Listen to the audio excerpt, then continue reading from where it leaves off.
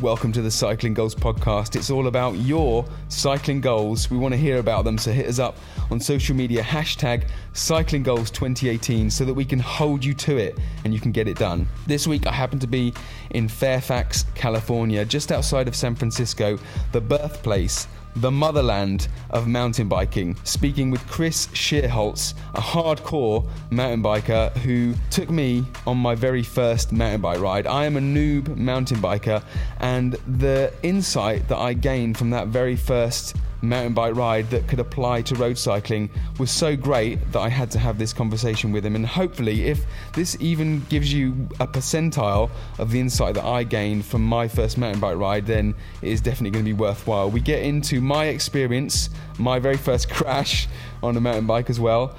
And hopefully we can see where the crossovers are between mountain biking, road cycling, where none of that matters, regardless of discipline. Where do cycling goals become agnostic? In California. So we're here in Fairfax, California, on the porch of a very picturesque American scene. Like it feels pretty quintessential right now. And you've just come back from a ride, right? Yeah, mid-ride. You're mid-ride, yeah, all right. So instead of driving here, I ride my bike, and instead of coming straight here on the freeway, I go up to the top of Mount Tam, which is 2,500 feet, and then ride down the other side to Fairfax, where we are here. Awesome. So how many miles is that? That's only about 12 with about 2,500 feet of climbing, and I'll probably go up and over it again on my way home. Yeah, nice. Yeah. I feel like once you've done it often enough, it just becomes the norm, and then, because I mean, it seems from my riding around San Francisco, it's very difficult to do a lot of miles, but you get a lot of elevation in if you want to as well. And then the other thing is it's quite nice because there's a lot of flat as well that you can. So yeah, there's a lot of good different kind of riding, isn't there? Both ride and mountain bike. But you're predominantly a mountain biker, and so today you're on gravel or you're on railroad? Mainly fire roads and just maybe 10% single track. So cool. See, I'm new to all this, so Yeah. I didn't even know what the term single track meant a few days ago, really, until I experienced it for myself. But we'll get into my first experience on a mountain bike in a minute. But yeah, so what are your goals at the moment on the mountain bike? What are you striving to, what quantifiable goal are you striving for?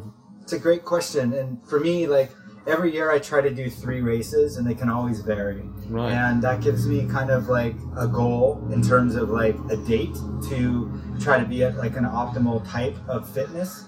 For example, next month I have what's called the Downeyville Classic, which is a cross-country race on Saturday and a 14-mile downhill race on Sunday, and you have to ride the same bike. So it's kind of hard to train for because you're just doing a little bit of everything. And so usually in the beginning of the season I put in a lot of long miles, and then as I get closer I start doing just more intervals. And for me, intervals are just not super technical in how I measure. I just like go as hard as I can for a minute or 2 minutes, and then just kind of loosely go with that. And that's kind of the extent of my regimented training. Yeah. So it's kind of interesting to come from. This is why I thought this would be an interesting conversation, because I'm coming from a road perspective, just pure road, and you're hardcore mountain biking, and I thought it'd be quite interesting to see. My perspective on your training is it sounds very similar to road bike, right? I mean, how much of a percentage is like skill based, or as opposed to your fitness? Yeah, and that's a really good point, and where I think there is some differentiation between mountain biking and road riding. Especially when you're riding more technical races that are like a single track, and there's really rough, lots of rocks, very technical. And the more efficient you can be at conserving your energy on those very technical descents, the faster in theory and more in shape you're going to be. So like today, coming down the backside of Mount Tam, it's like really steep, really rocky fire road. So my goal like today is to just keep like progressing at my descending on fast fire roads with lots of rocks. So it's kind of like, it's not super fitness based, it's more finesse and technique. And also just, this is a newer bike to me, so getting really familiar with the bike, because when you're riding that edge so close, it's like every little nuance of a bike will make a difference. How you're cornering, how you're saving your energy, how you're being efficient. And so for me right now, in terms of the goal and training, a large part of it is just getting really like at one with the bike.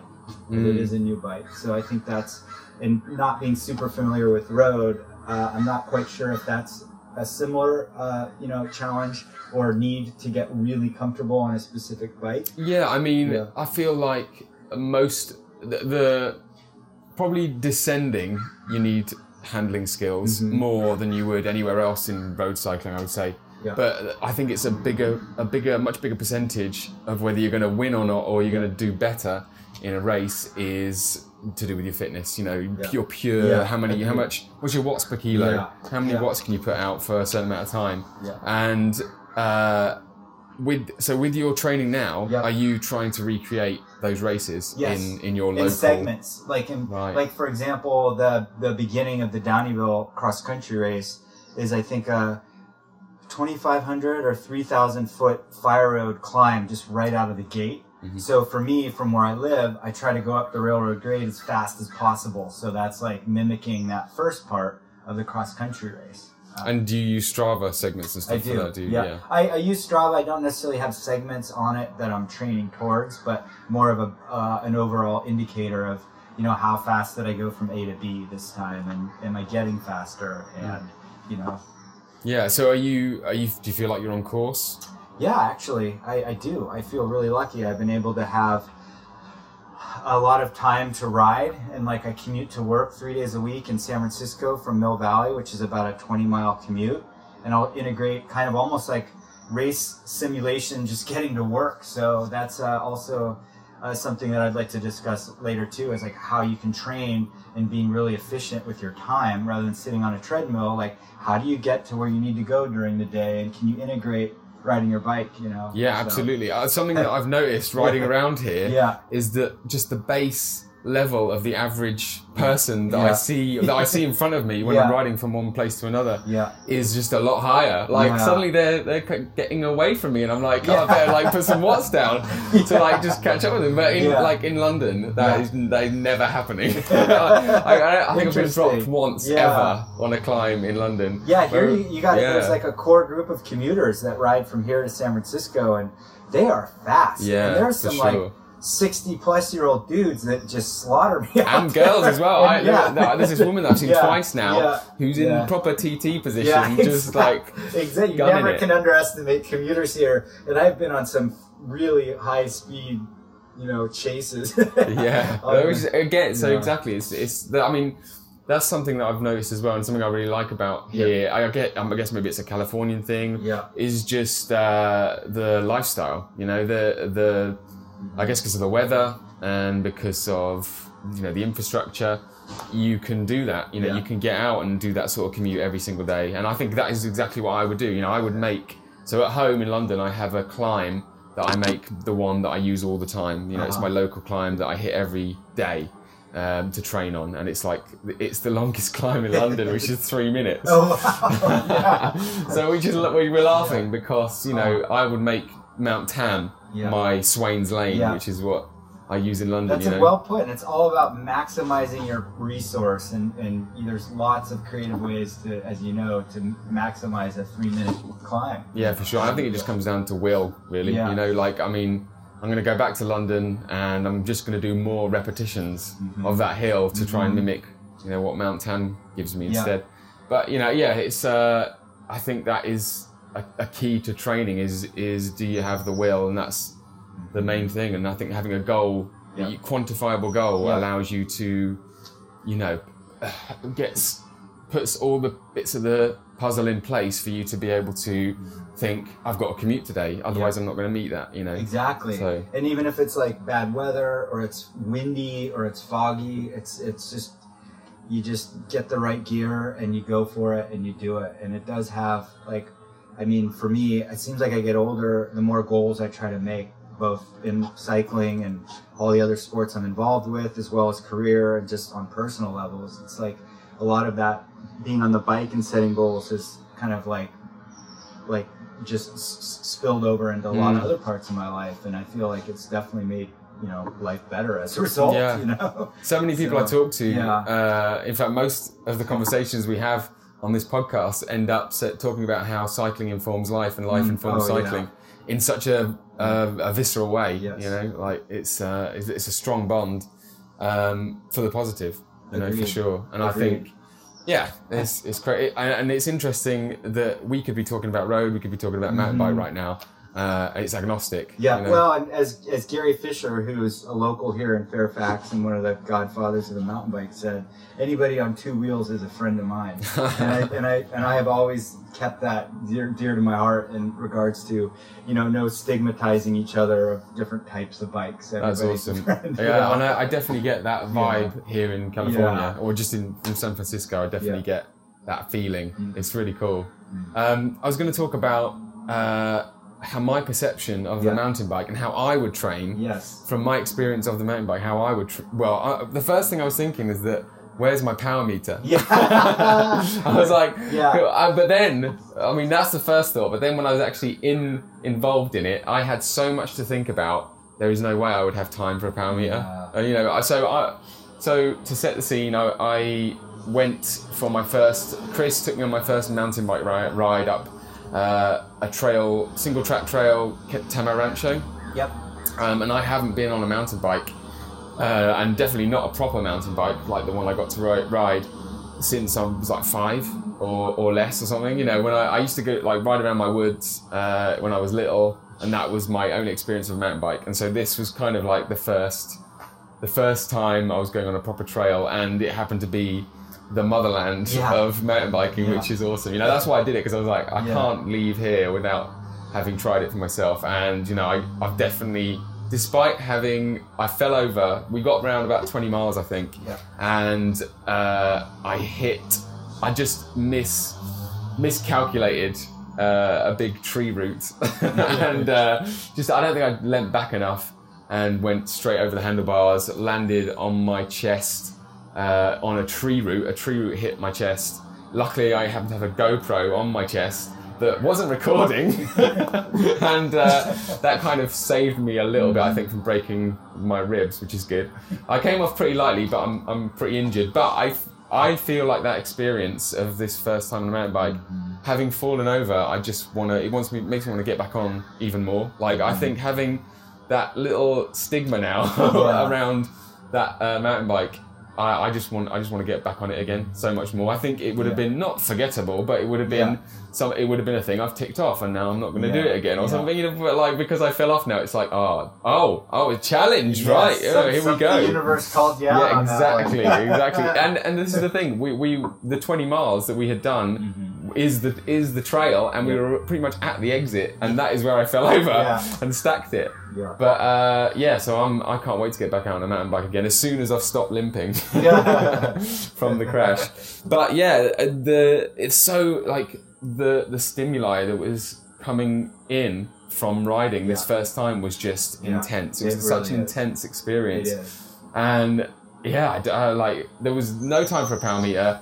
All you could do was just concentrate on every bit of stimuli in front of you: a rock, a crag, like a tree, a bush, like just so much coming at you. And all you could do was just try and enter the flow state to try and stay with it, you know, to keep, you know, I had all this other input as well, like you were telling me about I'd never experienced a dropper seat post before. So I was coming to terms with that as well. And the geometry of the bike as well, you know, big wide handlebars, and I'm going through very tight narrow gaps, and I'm like, am I going to fit through? I don't know, I'm going to go for it anyway. And you know, that I made it round seems like a miracle anyway. Like a lot of trusting the bike, which is very, I think, maybe different than road. Like you had said, how you had to avoid all the little pebbles on a road bike. It's so sensitive.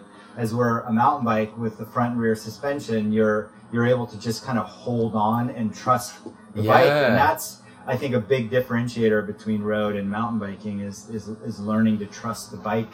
And then in some cases, you trusted it too much when you hit the root, and it let you know where that line of trust was. That's it. It was interesting throughout the ride, until I met that point where I stacked it.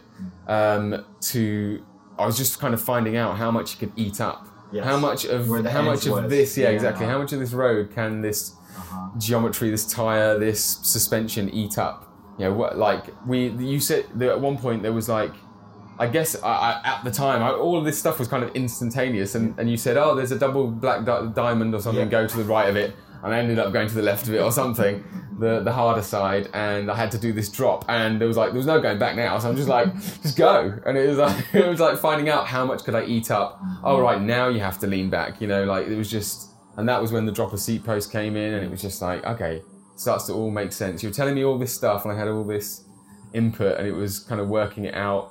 In fact, the best way I like to do anything, to learn anything, is by doing.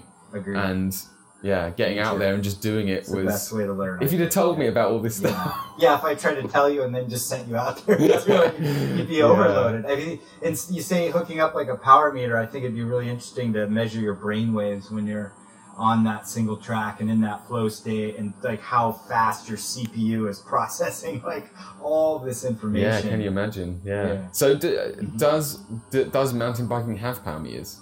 Yes, it does. And it's like with any kind of racing, there's different types of racing and different ways of measuring, and there's cross country mountain bike racing. I would say power meters are definitely more common because it's a little more fitness focused. Now, downhill mountain bike racing or enduro racing typically isn't as tuned into that fitness side of the racing. Yeah, I can imagine. I can't imagine looking at my power meter when there's so much else to concentrate on. Correct. Yes. Yeah, but yeah. Other than that, I mean, I felt like it was the skill side was just massive. Like having to, my fitness could only take me so far. And it did, to be honest, it took you really far. And for someone that had never really, mountain biked on a modern day mountain bike, I was really impressed with your progression because you have a good motor. Just imagine if you were new to that and you weren't in shape and that you're just trying to get the pedals to move, let alone deal with all of the technical aspects of the terrain. Yeah, for sure. So it's for all the road cyclists out there that haven't mountain bike, you're already one step up for a quicker learning curve to doing it. That's cool. Yeah. I mean, and I might add too, your skateboarding background. Yeah. That flow state, reading your line, how you position your body to be efficient with the transitions and the terrain, and really flowing. And you can watch somebody that's got either a surf, skate, or snow or ski background when they ride a mountain bike. It's very different from somebody that might be coming from road cycling or trail running or something. It's for sure.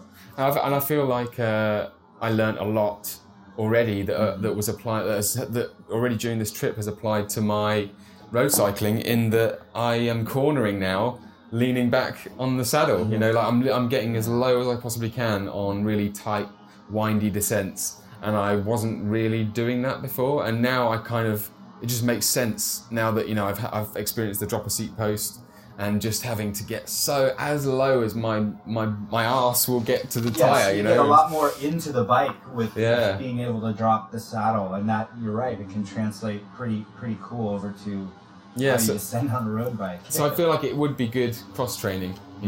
Yeah, for sure. And I don't know. That's a good question. I mean, it'd be interesting to talk to some of the professional coaches to ask their opinion on that, because sometimes there's things that we don't see that they see that, that will give you a bad habit doing it on a road bike if you're interesting. Maybe I don't know. That's a good. My thought is injury, which has happened. Yes. That's the only thing. I like, my fitness is so kind of precious to me at the moment, because my goal is very important to me, because it informs my life so much and stuff like that.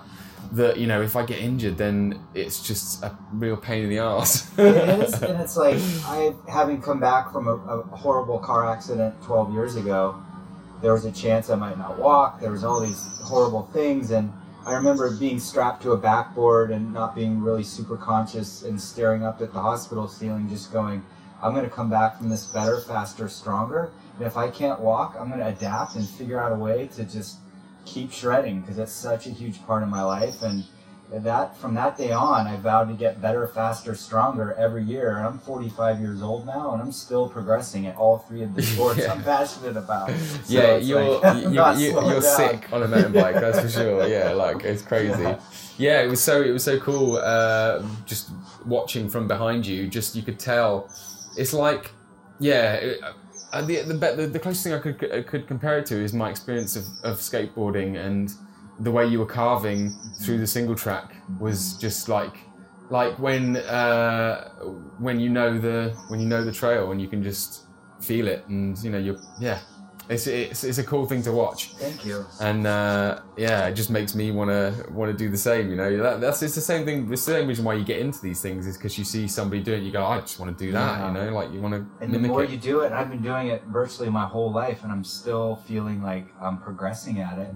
And being a multi-sport athlete, I never get burnt out on it. And that to me is another big part of why I'm still so passionate for surfing, snowboarding, and mountain biking, is because I don't do all of them every day. I change it up. And like I surfed yesterday and had a great session, and I hadn't surfed in a couple weeks, so it was really sweet. And then my upper body's kind of shelled from that. So today I'm using my legs on my bike to that's my version of like cross training. That's perfect. Yeah. I mean, what a way to do it when, so I don't know, do you go to the gym or do you? No, if you would consider yoga and going to yoga classes, that's my gym, because that allows me to tune up my body and stretch it in between all the more intense activities. Between that and like a TRX band that I do 3 days a week, I do a workout with that. I feel like that's that works for me. You know? And again, it's different for everybody, but for me, it's really hard to be inside of a gym. On a nice I think day. you have to be insane to be in a gym in California. Yeah. But again, it's all about adaptation. When the days are short and it's dark out and it's cold, it's like, then the gym seems to me like something I'd entertain. But for me, I've never had the discipline to go to the gym. No, and I think then it comes down to, again, will. Is, if it's cold, you're just going to go straight through that and do what you need to do anyway, even if it is cold, you're still going to do the thing that's right for you. And I think we're kind of a product of our environment. Like, I've never had a buddy call me up and say, hey, dude, let's go to the gym. It's like, hey, buddy, let's go surf. Let's go ride bikes. Let's go snowboarding. I think that's something I love as well. But I think it's part of just who you're around. It's your influence that's surrounding you. And I do have a lot of friends that are really into CrossFit, and I'm psyched for them. And I've tried it, and it just wasn't quite my thing. So it's like, you got to find what works for you. So do you feel like your friends, around the people that you surround yourself with, do they inform your goals? Do you think that you have changed your goals because someone else is trying something themselves, and you're like, oh, that's kind of upped my level of expectation on myself? Yeah. Yes, I think that's like, I just went to Utah. I got invited to do this like 10-hour mountain bike epic in Utah, and it wasn't a race. It was just kind of a rarely done like mountain bike trail that they kind of mapped together, and it was a big challenge for me. And that was because my friend invited me to this invitational thing he does with his friends, and it was a way to push myself. And it was nice because it wasn't a race, but it was still extremely challenging, both physically and mentally. And I do try to surround myself with people that kind of motivate me on that level, and people that like I surfed with a couple friends yesterday that are just super passionate surfers, and it's very like inspiring to be in the water with them. Like, you had experienced mountain biking with me. It's like you see that, and it's like they're way better surfers than me, so it's really fun to just be in that and have people push you a little bit more, whatever you're doing. Definitely. I feel like it's making yourself uncomfortable is a good thing. Yes. And being around people who could drop you is a good thing. I've definitely found that. And then even last week when I was in Utah, it's like, I went from sea level to 10,000 feet, and I felt like I was riding in quicksand, and I was the slowest guy to 12 guys, and like, I felt humbled, Yeah, that's it. But they were all really cool, and they didn't have to wait that long. But it was like they had to wait a little bit, and they had empathy for the guy that lived at sea level. Luckily, but again, it felt good to push myself. And that's partly why I always race or sign up for a couple races, because it pushes you to that total limit, as I'm sure you're well aware of. Just like hitting those goals and like really working hard to get it. Yeah, for sure. I mean, the one thing I don't really do is race, or yet I haven't, because I think I put so much pressure on myself anyway, and I'm quite good at telling myself to do something,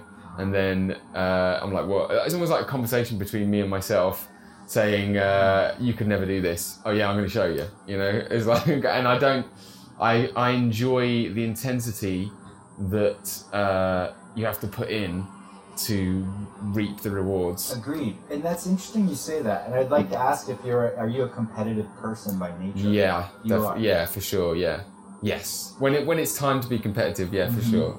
But in this case, you're competing against like a number, essentially, like your number of your performance, which I find fascinating and rare because everybody's always wanting to race against other people, and you're like kind of racing against yourself. For sure, yeah. Like, you know, I feel like the ultimate goal is you versus yourself. Yeah. You know, because I think that's what I found, because I found frustration in trying to beat other people sometimes because there's so many other variables. That's a really good point. And then, but when it's just you versus yourself, there are no other variables anymore. It's not like you got a flat tire during the race and you're exactly kind of out of luck. You know? Yeah, totally. So that, I think because my time is precious, as everyone's is, I just sort of realised that, for now, make my goal about me versus myself, because then at least I know that all of my time is so is being used efficiently. I seem to love efficiency. That's a good thing. So all my time is being used efficiently and being put into this goal. And then later, because my goal is this number, I can then apply that to racing or, whatever. Other competitive elements, because the other thing is with what I'm doing as well, trying to use my time efficiently, the races that are in the UK don't seem to let you film or do a few other things that I would like to do, because I'd like to record all this stuff, and it's quite expensive, and so if I'm not going to be able to record the stuff, then it's another reason to kind of put it off for now, and then. Well, you have to come race in California. Yeah, for see sure. Guys with cameras and doing all sorts of stuff. Oh wow, yeah. See, the UK, what are you doing? Yeah. You know? Yeah, I mean, it would help grow the sport. You know, if that's other what people I can like see what it's like through your eyes, and you can tell that story. I think that would be. Well, I'm sure it's either going to happen or it's going to die. So that's what tends to happen. But I was gonna ask about your bike. Yeah. Like, what is the bike that you're using now? So it's a Yeti SB100. It's 100 mil travel in the back and 120 mil travel in the front, which would be kind of billed as a little more aggressive cross country bike. And there's kind of a new generation of mountain bikes now that are very inspired by a downhill bike, meaning there's a slacker head angle so that you sit back a little bit on the bike. And so this is kind of a hybrid in terms of a cross-country bike and a downhill bike. So it's kind of built around like the BC bike race and the Downieville race that I was talking about. It's kind of super efficient pedaling, but yet still can be very efficient and comfortable and stable while high speed kind of descending. So when you talk about like, I'm going to be asking very noob questions just so we can find out.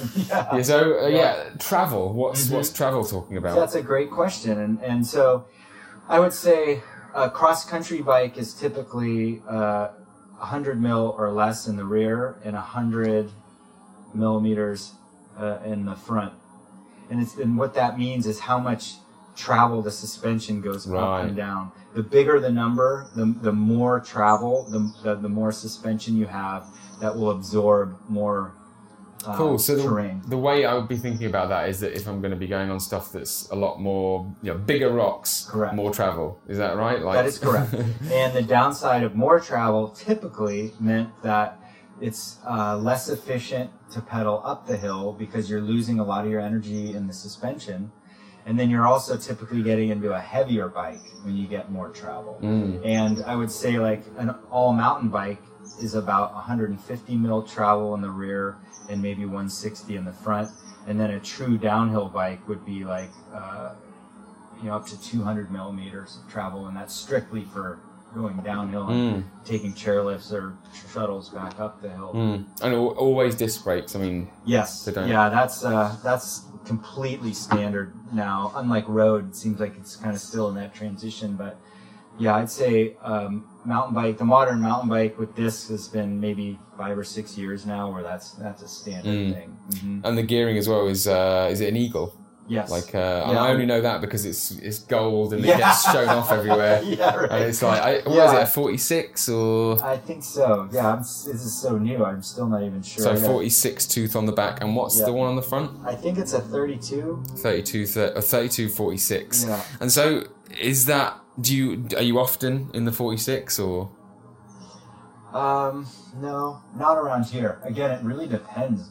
And you kind of have to set up your gearing like anything on how steep your climbs are. And I'd say this is kind of good all arounder. But for Downeyville, I'll probably put a 34 on the front because I need a bigger gear on the fast descending sections where you're just spun out trying to, go as fast as you can while you're descending. I feel like a 46 you'd be able to go up walls. Yeah. Yeah. But yeah, no, it's I found when the bike that I had was a similar kind of geometry, wasn't it? Yeah, and I can also add that these are 29-inch tires versus original mountain bikes were 26. Right. And then the 27, then the 29, and then the 27.5.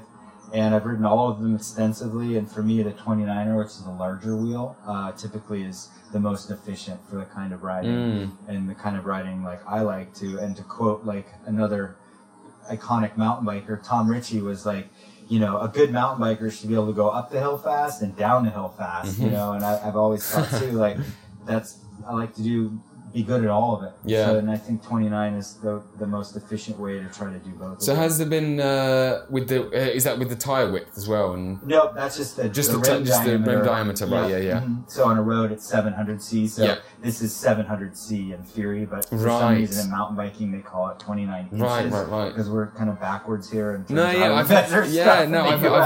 heard that said, and just not really connected it. Yeah. But do you, with the tires, is there a specific? Because in road at the moment, it's all 25C is like the thing because there's been research done that says rolling resistance wise, this is the best. And what is that in? An equivalent? Tires for mountain biking are very different like that, and it's and I used to work for WTB and we made mountain bike tires, so I have a lot of experience in mountain bike tires, and I would say that it really depends on A, what kind of terrain you're riding, and B, like what your goals are. If you're wanting to go down the hill fast, you're going to have a different tire than you would if you want to do up the hill fast. And there's still the similarity of rolling resistance, just like a road tire.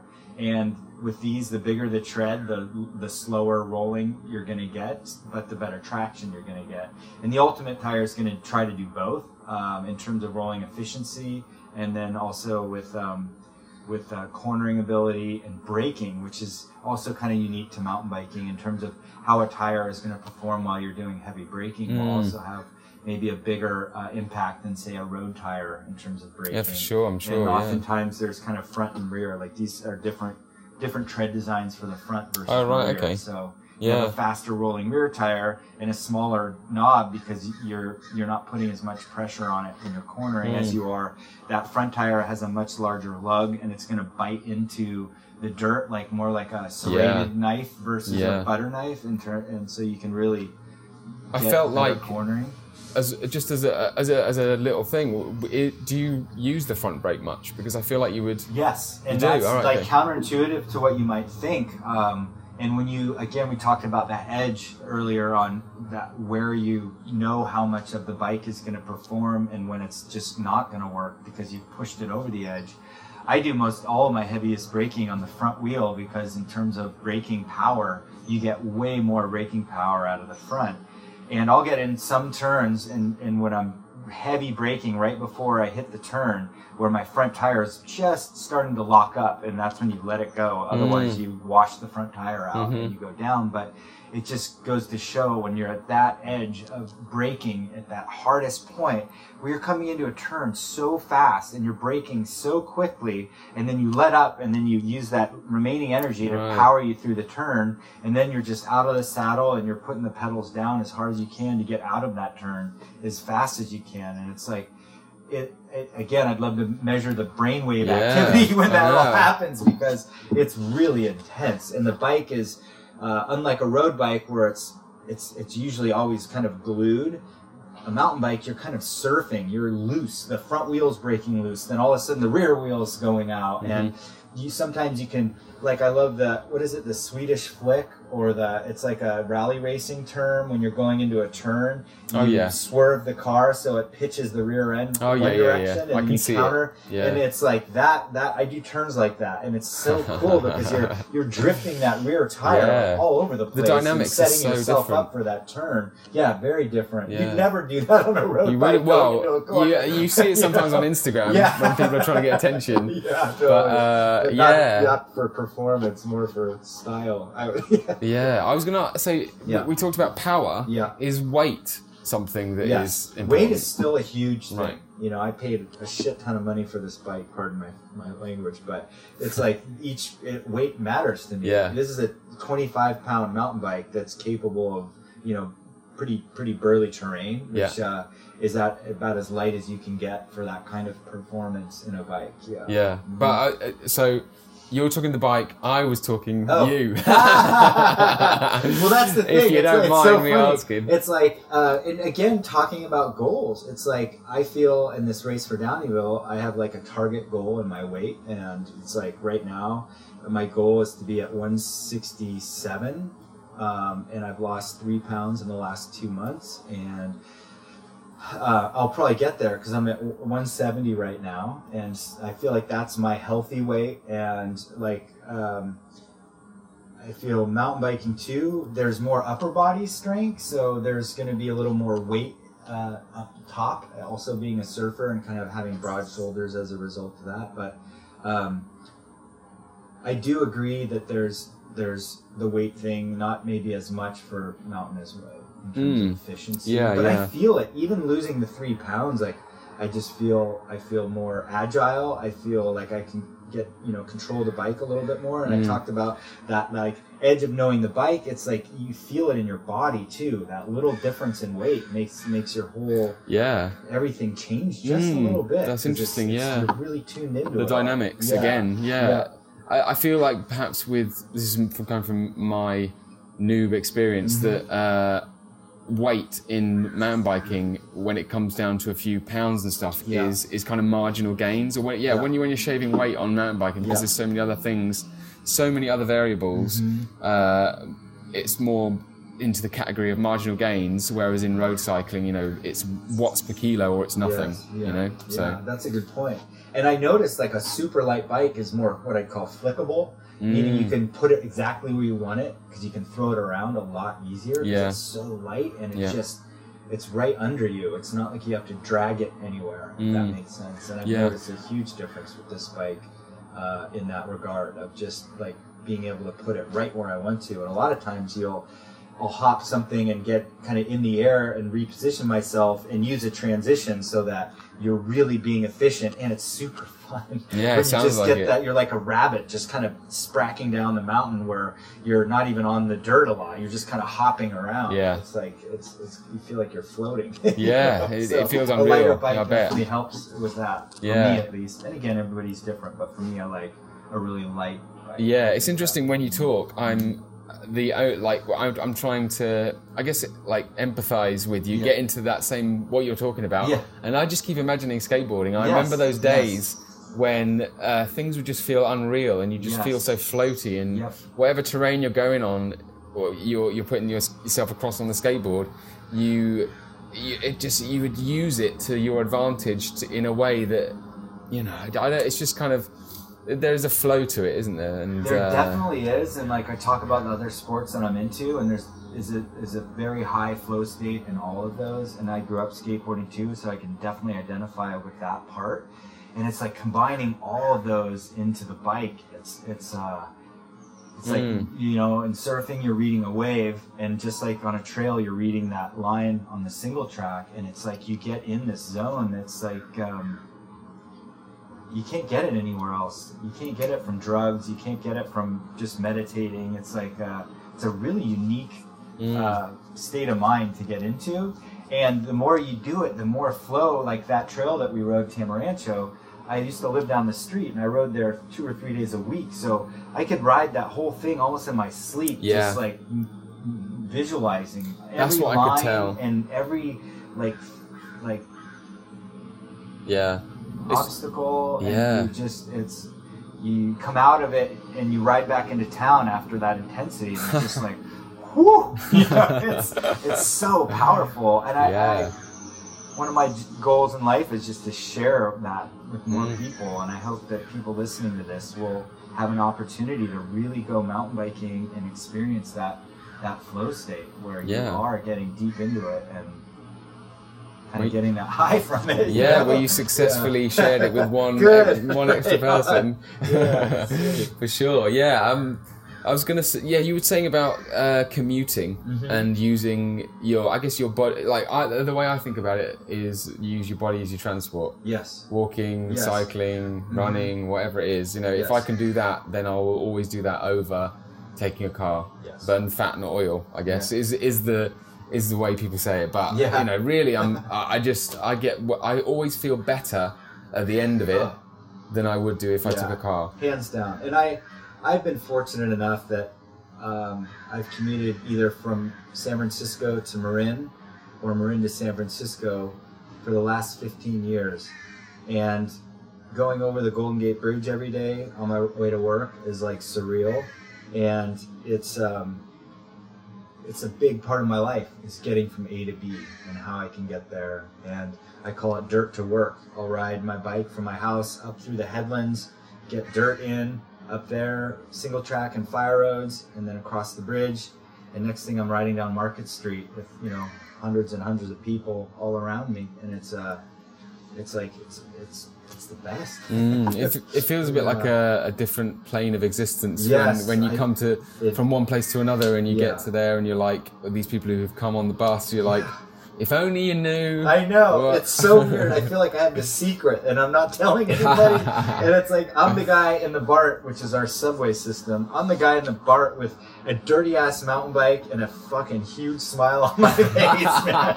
And everybody else is just looking pissed off and not happy. That's amazing. And I feel guilty and I want to share the stoke, you know? Yeah. I think that's a wicked place to call it a day and let you ride the rest of the way home. So cool. When's your next race? The Downeyville Classic at the first week of August, and then the Grinduro up in Quincy, which is a gravel race, but I'll ride this bike because the segment with 6 miles of single track is much better on this than it is on a drop bar bike, and it's funner. Amazing. So those are my races. Best of luck with it. We'll have to come back and find out how you did. Yeah, sounds like a plan. And how do you want to place in it? Do you have an idea of where you want to place? In Downeyville, I've probably placed top 10 in the last 10 years.